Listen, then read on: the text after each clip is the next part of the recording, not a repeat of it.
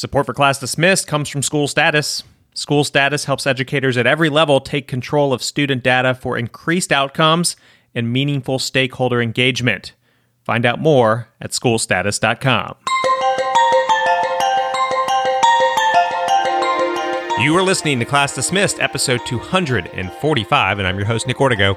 This episode will have ideas to slow the summer slide. Stay with us.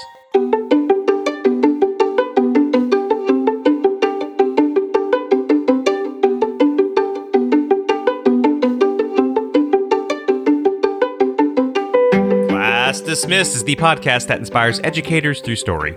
Each episode, we cover some of the hottest topics and news in the world of education. Plus, we hear from a guest with a bright idea for education that you can apply in your community. Our guest this episode will tell us how and why we should tie stories to STEM.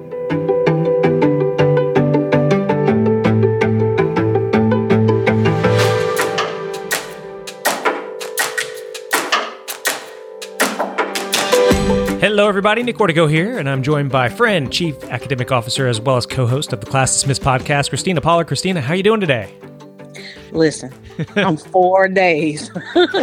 4 days from the last day of school, and that's what I hear from all the teachers. Right. But for me, it's 90-0, 12 months around the year. Right. I know. So wait, how much... You're in the office, the big district office now, and you say you hear from all the teachers. How much are teachers directly contacting you, or do principals, or how's that? Oh, I talk to principals and teachers daily. I'm in schools. Yeah, I am not sit at my desk just staring at my computer. I do have lots of reports to do and data analysis, but the bread and butter of this department is with instruction. So I'm in schools, I'm in classrooms.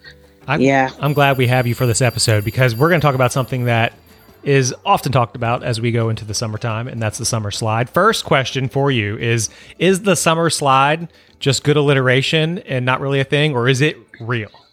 Oh, it's very real. Yeah. It is very real. And it's been around and talked about for a long time. Mm-hmm. And while a lot of people think it's a myth, we have the data to show you that it is not. All right. So we're going to kind of try to come up with some ideas. I've got some lists. I've scoured the internet of just like things that a district can do to help. I'm not going to say prevent the summer slide, but slow the summer slide. Is that fair? You really can't prevent it, right? I don't think you can prevent it, but you definitely want to slow it. Yeah.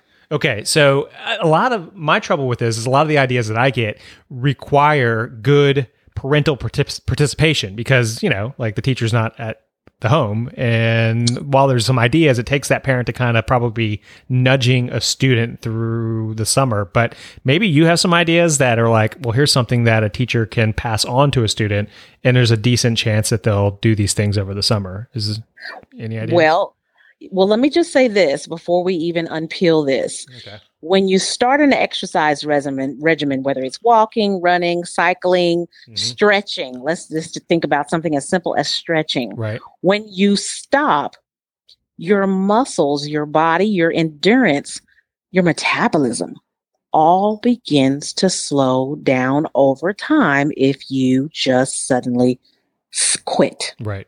Right? That's the same thing. Consider your brain, just like the other muscles in your body. And if you stop thinking deeply and stop processing and analyzing and stop learning new words and stop, being immersed in text, then the brain is slowing down over the summer. And then all of a sudden you're hit, bam, August 1st. Well, July now. Right. Depending on you your got to get that thing. Yeah. And you got to get that thing back rolling. And that's why children are exhausted and asleep before you can get out of car line when school first starts. So think about that when we think about the summer slide. And so there are tons of things you can do, whether you're educated, full of, resources, access to things. It doesn't matter. Everybody can win with the summer slide. Okay. So one thing that I liked as I was kind of like going through the list, because I'm kind of the belief that if you're going to get a child to do something that involves using that brain through the summer, it needs to maybe be fun. You almost need to kind of coat it in sugar, for lack of a better description. I love it. So one that jumped out at me that I was seeing, and this is something teachers could share with students and their parents. It was just like a website that had all these card games that Yes. actually end up causing you to do math. And I've played a lot of Uno and stuff like that with my daughter, and she's constantly like running the numbers or thinking or whatever. So I was like, okay, that's pretty good. That keeps the brain going. I love it. Play cards with your kids, right? How hard is that? Not hard at all. Not hard, especially if you just encourage siblings to play with one another. Do you have any ideas that you kind of like to pass on to your crew? Oh, I have a ton of ideas. One of my favorite things that I used to do when my children were younger is I always had a summer schedule, different activities that they could do throughout the day that would incorporate reading and math and critical thinking and even physical activity. You know, I didn't want them to sit around staring at cartoons all day. And so we had a Monday through Friday schedule on a whiteboard that I had posted up, and I engaged with them because I was still teaching then, so that I was off in the summer, and we would have so much fun. But something else that's really important, don't wait till the summer to put in routines to keep children thinking critically and using all those skills. Some of the same activities that we're going to talk about really should happen all year long. And that's what I really want to give you a list of. Okay. Well, Are you ready? Yeah. Go ahead, please. As we're driving, we are always reading the signs, whether it's city names, neighborhood names, whatever it is, we're sounding it out, and we're announcing those words. We're adding miles. How many miles is it from Target to Walmart to the house? Not only that, we kept materials in the car all year long. So we had whiteboards, dry erase boards, we had dominoes for counting, just lots of activity, an activity bin that you can keep in your back seat that's easily accessible for your children. Not only that, when we're going to order dinner or getting groceries, that list, having them read off that list to you and announce words. How many do we need? Well, what's a dozen? If we're getting eggs, how do you know it's a dozen? Right. Just activities that help children build their skills all year long. And if you're always doing that, they look forward to it. What game are we playing today as we drive to church? I really like that. It's like if you're headed to the beach or you're headed to Disney World, and say you're kind of upper level student with the math, and you're like, all right, I'm driving, I'm averaging 70 miles an hour. I need to go 180 miles. How long will it take? You know, like you can actually get pretty complex math equations there. And make it a competition and keep track and score and have prizes. And it just becomes part of the family culture. What about the idea of getting students to read? I know it's so easy to be like, here's a book that I want you to read this summer. I'm going to go, maybe not popular opinion here, but I'm going to say maybe gets read 2 out of 10 times. Like, I don't know if that really always translates when you hand out that book. What's a way to get students to actually want to pick up a book, or maybe even audiobook? I don't know. I'm a mom of boys. I learned very early on that they weren't interested in reading books, not chapter books, not the books that their teachers really needed them to read, and nothing from their AR list. Get creative. Find out what they like. Literally go to the local library. Watch where they browse. Watch what they pick up. Right. My youngest son, oh my goodness, he is a walking encyclopedia. He could tell you anything about any athlete and all of their stats. Right. So I always purchased him those scholastic books that gave all of the statistics about all kinds of sports or just competitions, the Guinness World Book of Records. That's his little weird thing that he liked doing. That's what I did. Now, my oldest son, who really despised reading, the one thing that he did love reading about were things like Harry Potter. Mm-hmm. And when Harry Potter was over, we stopped reading books. But I mean, it lasted for, a very long time. And so you got to go with what they like. I used to read a lot of magazines. I mean, magazines aren't bad as long like Sports Illustrated, or maybe it's, some sort of science magazine, if that's what interests you. I think we always think novels, but you're right. It doesn't need to be That's right. And you can always, take a look at it before they get home, come up with a few questions, some type of little scavenger hunt between several magazines, and then leave it right there on the table with their peanut butter and jelly sandwich and a glass of milk. We did an episode, years ago. It might even been before you were co-host, but it was episode 46, Make Fortnite a Vehicle for Your Classroom Lessons. And the reason I bring this one up is we talked a lot about like how you can take principles from within a video game and then apply math lessons to them. And I know Fortnite's it's not as big as it once was, but there probably are some other ideas out there. Like we were talking about how like Fortnite had these circles and then they would close in and you could do lessons on diameter or radius and so forth. So I think it would be neat if you were an educator to kind of maybe identify what's that popular game at the moment and figure out, all right, how can I make this real and fun? Because they're going to play the video games over the summer. It's going to happen. That makes me think about Tomb Raider. Way back when my kids were young, Tomb Raider was huge. And she always, she had a lot of arrows. And so I used to ask them the questions like, how is she so accurate? How does she know how to literally get her target? And I would make them think about that.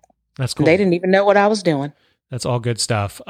So we also did another episode years ago about, it was pretty neat. I think it was a Virginia group of teachers, and they would ride bicycles with baskets through the neighborhood and hand out books to their students. But, I love it. But what was neat was they said that it was just that connection of seeing their teacher ride up in front of their yard and hand them a book, during the out of normal school time.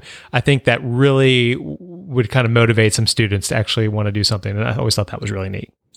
Well, one thing that we just have to keep at the center of any conversations about teaching and learning and serving in schools is relationships. Mm-hmm. Relationships are the key to anything you want to accomplish. And if you want children to love you and respect you, you've got to build a relationship. You got to meet them where they are. You got to understand their backgrounds, their family dynamics, and find a way to make a connection. And let me tell you, those babies will do anything you want to do. Keep a reading log, earn some points, come back and win a prize in August. They'll do it. All right, I guess this is your first year, not as a mom, but as a teacher, to have the extended school year. You have a shorter summer, right? Like you guys have, we've talked about this a lot on the show. You have longer Thanksgiving break, longer Christmas break, but a shorter summer.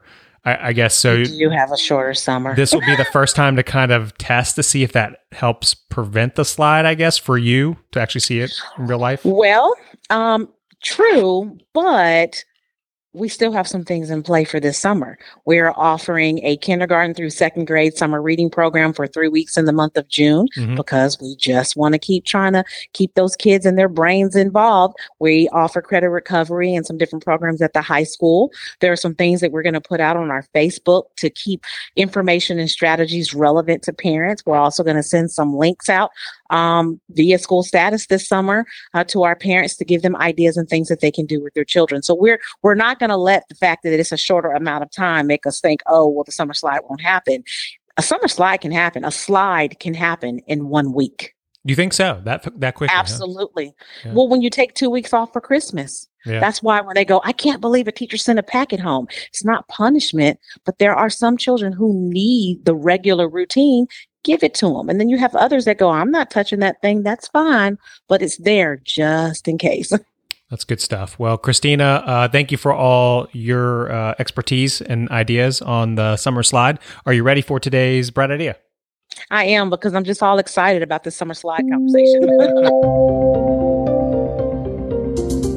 Our guest in today's Bright Idea segment is here to give us some tips on how and why we should tie stories to STEM. Kathy Joseph is a physicist and host of the popular YouTube channel Kathy Loves Physics, which has nearly 150,000 subscribers, by the way. And she's also a former science teacher who spent 12 years teaching high school physics. Her latest book, The Lightning Tamers, True Stories of the Dreamers and Schemers Who Harnessed Electricity and Transformed Our World, is out now wherever you can find your books. Kathy, welcome to Class Dismissed. Thank you for having me. I'm so excited to have you because this is a topic that's kind of near and dear to my heart. I love science, but I understand that maybe everyone doesn't. And you've kind of been in the classroom and you've had all this traction with your YouTube channel where you kind of dive deep into science stories. At what point in your education career did you decide, I need to introduce stories behind science to hook some of those students that maybe not be that engaged? It was more of a serendipity thing. I had this video and I showed a clip of it. The video was called Einstein's Big Idea. And it was clips of little biographical bits of different people to represent the different, like one was for E is for energy, one was for mass, one was for the speed of light. And the one for energy was this clip about the life and early work of Michael Faraday. And as a teacher, you show it for 5 or 6 classes in a row every time with a little worksheet. And I just adored it. I thought it was fascinating. And the equipment that they had in the revisualization of what they did was like what I was doing to demonstrate it to the students. So for me, I fell in love and I just started adding more and more to it. Mm-hmm. Partially because I thought the kids might like it, but mostly because I loved it. And so I was always wanting to know more. And then the more I did it, the more profoundly I found it was changed how I thought about science. You open your book, The Lightning Tamers, or you tell the story about how you were at a dinner party around 8 years ago. Do you mind sharing that story with us? Oh, yes. So I was at a dinner party and I was talking to someone who I didn't know.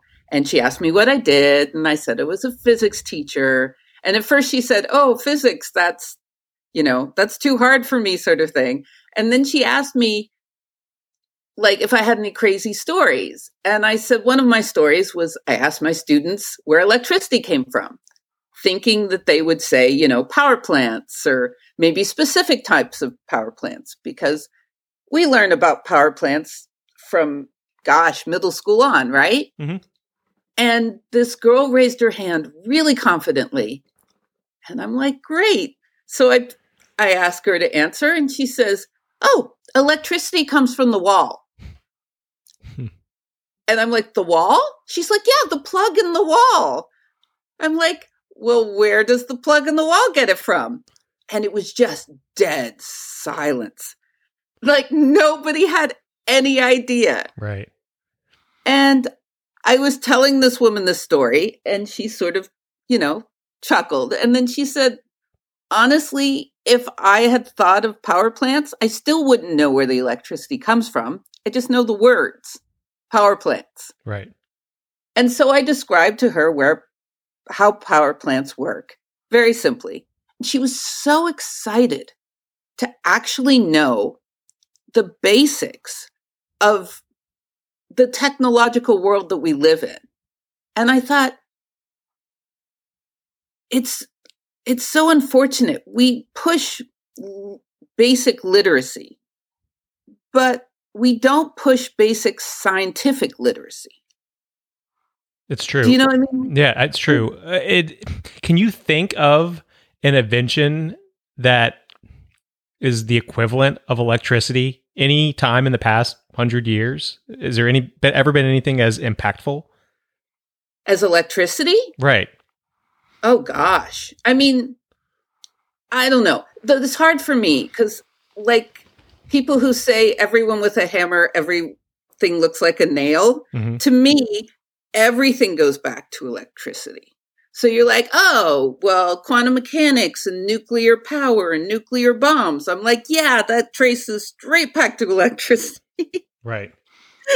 Laws of thermodynamics, straight back to electricity. To me, they're all electricity. So it's hard for me to say something that isn't electricity that's influential, because to my mind, they're all electricity. If that makes any sense. It does. And so your book, The Lightning Tamers, you decided to kind of go down this path of like, where did all this begin, I guess, right? Yes. Well, what actually happened is I just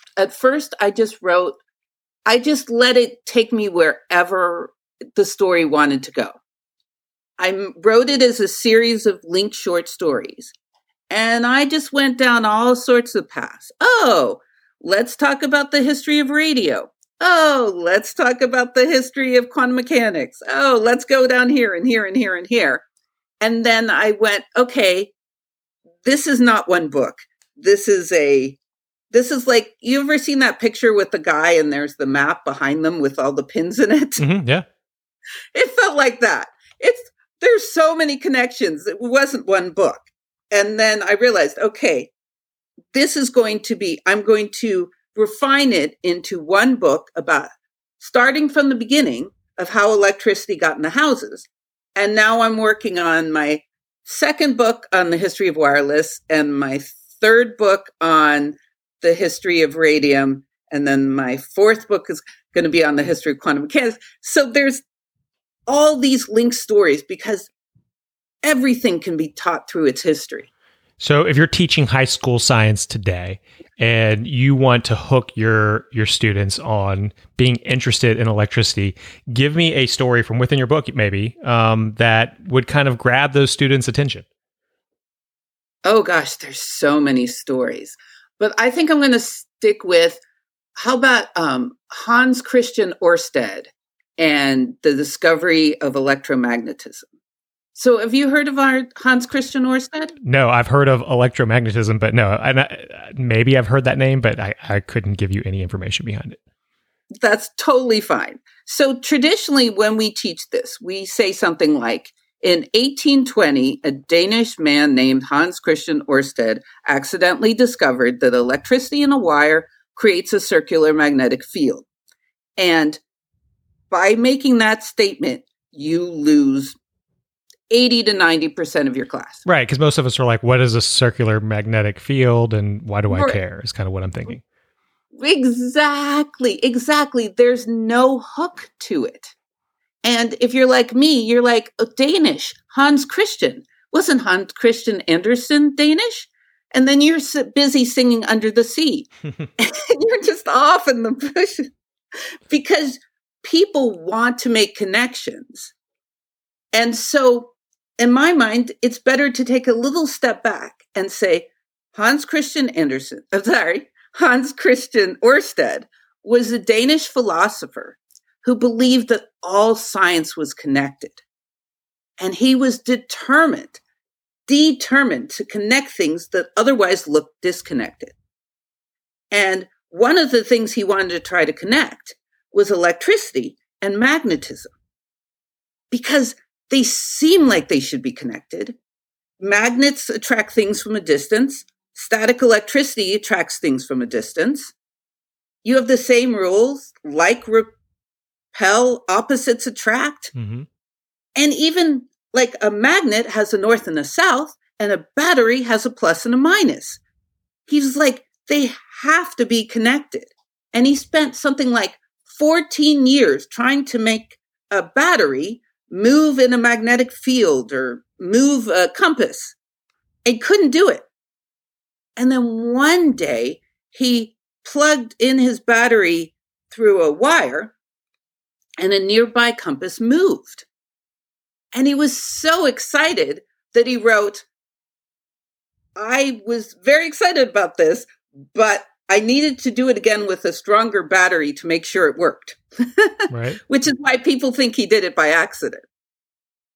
But the other thing, the force, he wanted to see a connection, but the connection he saw, he didn't like, because it wasn't like any other force he had ever seen. Like everything, other force is a push or pull. Gravity pulls you. Your brother punches you. That's a push. Mm-hmm. Your mom grabs your arm. That's a pull. Your, magnets with the north and the south. It's either a push or a pull. But this one was weird. The current went in the wire and the compass pointed in a circle around the wire. And he was like, I don't accept this. He literally said, I don't think this is happening. I think what's happening is there's a positive current spiraling one way, pulling the north, and a negative current curling the other way that's pulling the south. And that's why it looks like it's going in a circle. And then Englishman with no math skills and no background named Michael Faraday showed that you could make a wire spin around a magnet or a magnet spin around a wire. And he's like, nope, it's circular. So that's where it comes from. And that's why it's important. Right. And so let's try to break down what you just did there. Like you took this otherwise boring concept and I guess you made it more interesting in my mind by attaching personalities to it. Right. Because science is personal. Because scientists are people. It's not a set of facts. It's a set of models based on facts. And I think if we understand that scientists are artists making models of reality. I like that. It lets you know that there's multiple ways to be a scientist, and the discoveries aren't just like, I think Marie Sklodowska-Curie said that discoveries don't just come to you like Minerva emerging from the head of Zeus, but they're actually like a lot of hard work, but they're also developed from other people's ideas. And I think that when we teach it that way, we know not only teach the individual idea better, but we also give the student a sense of how science grows and develops. When I look at your YouTube channel, I see that you have, different videos, 68,000 views, 96,000 views, and so on, 112,000 views. And these are long videos. Like, I mean, you're talking for 30 minutes, 55 minutes at a time. What is it about your channel is so engaging to your audience? Is it the same principle? Stories? Well, it's both. It's both stories and science, because the goal of all my videos and my book and books is to teach the science through the stories. And I feel like most people who talk about the stories are not trying to teach the science. And I almost feel like that's an injustice to the scientists. Like, you write a biography of Einstein or Faraday or whatever, and you don't teach their science. Well, they dedicated their life to the science, right? Right. And I don't see how I think it's the biggest honor to their life to teach their science through their life, to teach both at the same time. And so I think what makes my channel do well is that I incorporate both engaging, crazy stories with teaching the real science. And some of my videos have quite difficult math in it. I did a video on an overview of Maxwell's equations. That has some pretty high level math in it. But it is not just high level math. It is also some stories combined together. And I think we're used to our textbooks being dry and dull. And we're used to our stories not teaching us anything but the story. If you could roll back the clock and go talk to yourself as a first year teacher, yes. What would you tell yourself? Oh, I would definitely tell myself, one, to be more strict. I was not very good at that. And two, look up as many stories as you can. It took me years to incorporate even a few stories. But the thing is, it's hard to change the path because there's no textbooks that teach it this way. And, as a teacher, you're so slammed. Right. Honestly, I would just say, try to incorporate stories in bits and pieces. And the more you do that, the happier you'll be. And the other thing about looking at the history is I cannot tell you how many times I've been inspired for an experiment from the original experiment that someone did. That's neat. Like, one of my favorites was that there was this crazy German man named Matthias Bose. And in 1742, he published a paper about his crazy experiments. He combined a spinning glass globe as his static electricity machine, mm-hmm. and a metal thing to get to him, who he'd stand on a wax stand. And then he would electrify pretty women and give them electric kisses and write bad poetry about it, about his teeth almost broke. But he also lit alcohol on fire from a spark from a sword or from his bare hand. Wow. And I'm like, I have to do this. I have to do You did it in class? You did it? You just did it at home? Oh, I did it at home because I wasn't teaching then. Right. Okay. And so I was like, but I don't have a Van de Graaff generator. With the metal sphere where you put your hands on it and your hair stands up. Mm-hmm. And I thought, I don't need a Van de Graaff generator because you can't see what's going on in a Van de Graaff generator, but what's going on is inside there's a belt spinning and rubbing against something. And then the big metal thing collects all the extra charges and then your hair stands up. I'm like, I need something like that glass ball spinning, right? Right. But I don't want to spin glass because that's dangerous.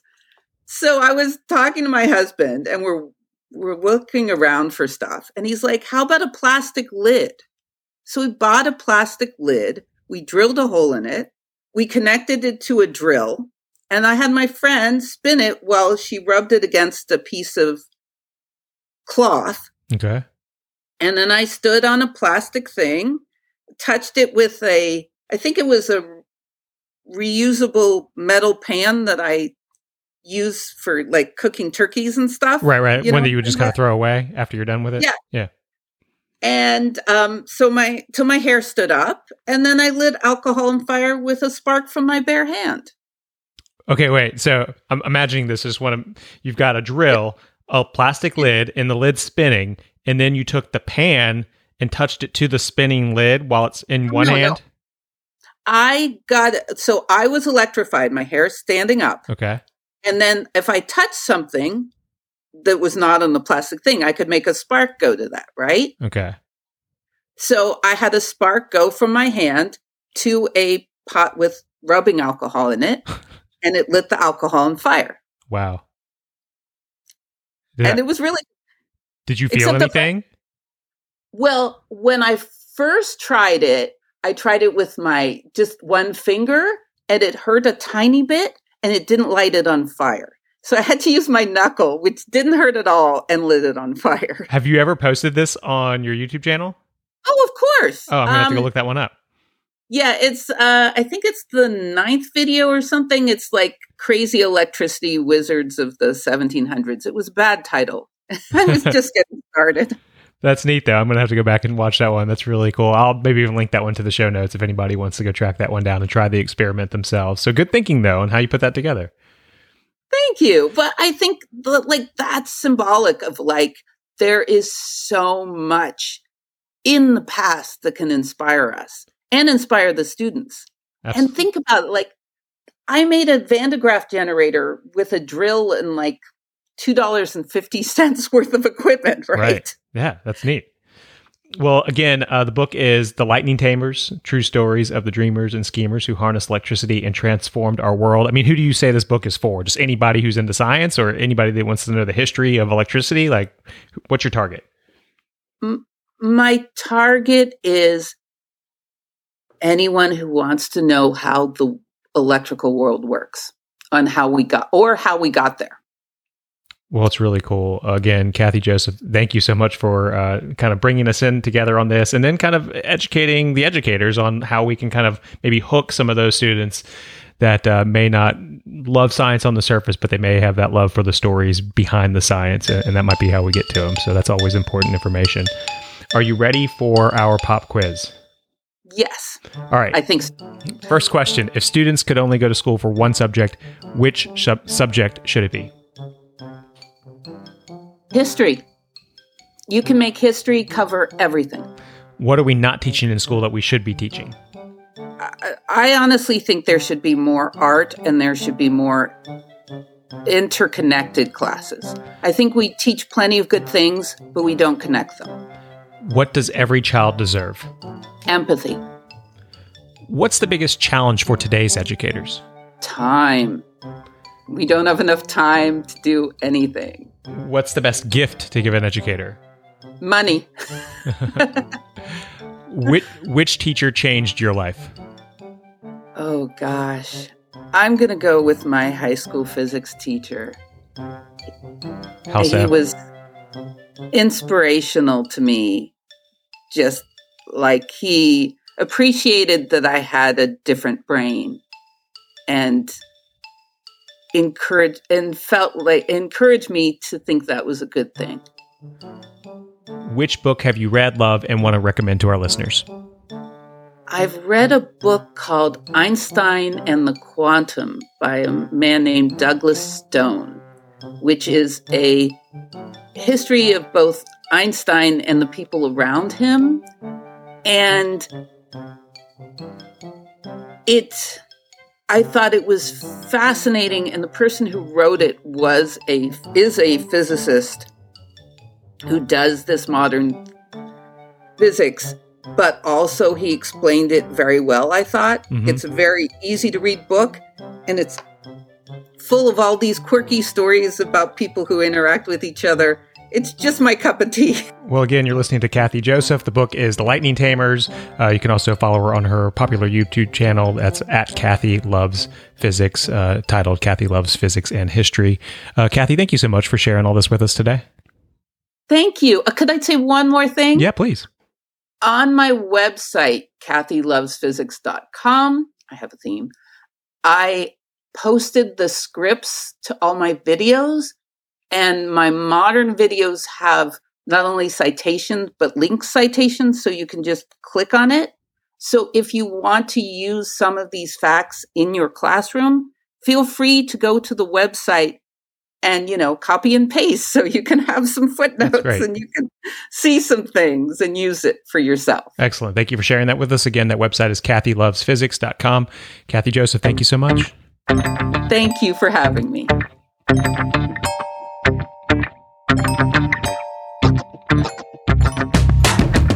That's going to do it for this episode of Class Dismissed. If you want to send us an idea or comment, remember you can always email us at info@classdismissedpodcast.com or tweet us at classdismiss. We're here to support educators, but we need your support as well, so please subscribe to the show, and we'd also appreciate it if you could leave us a 5-star review on iTunes. On behalf of all the good people working at School Status and Christina, representing all those educators out there, thank you for listening. I'm Nick Ortego, and I'll talk with you next week. Class dismissed.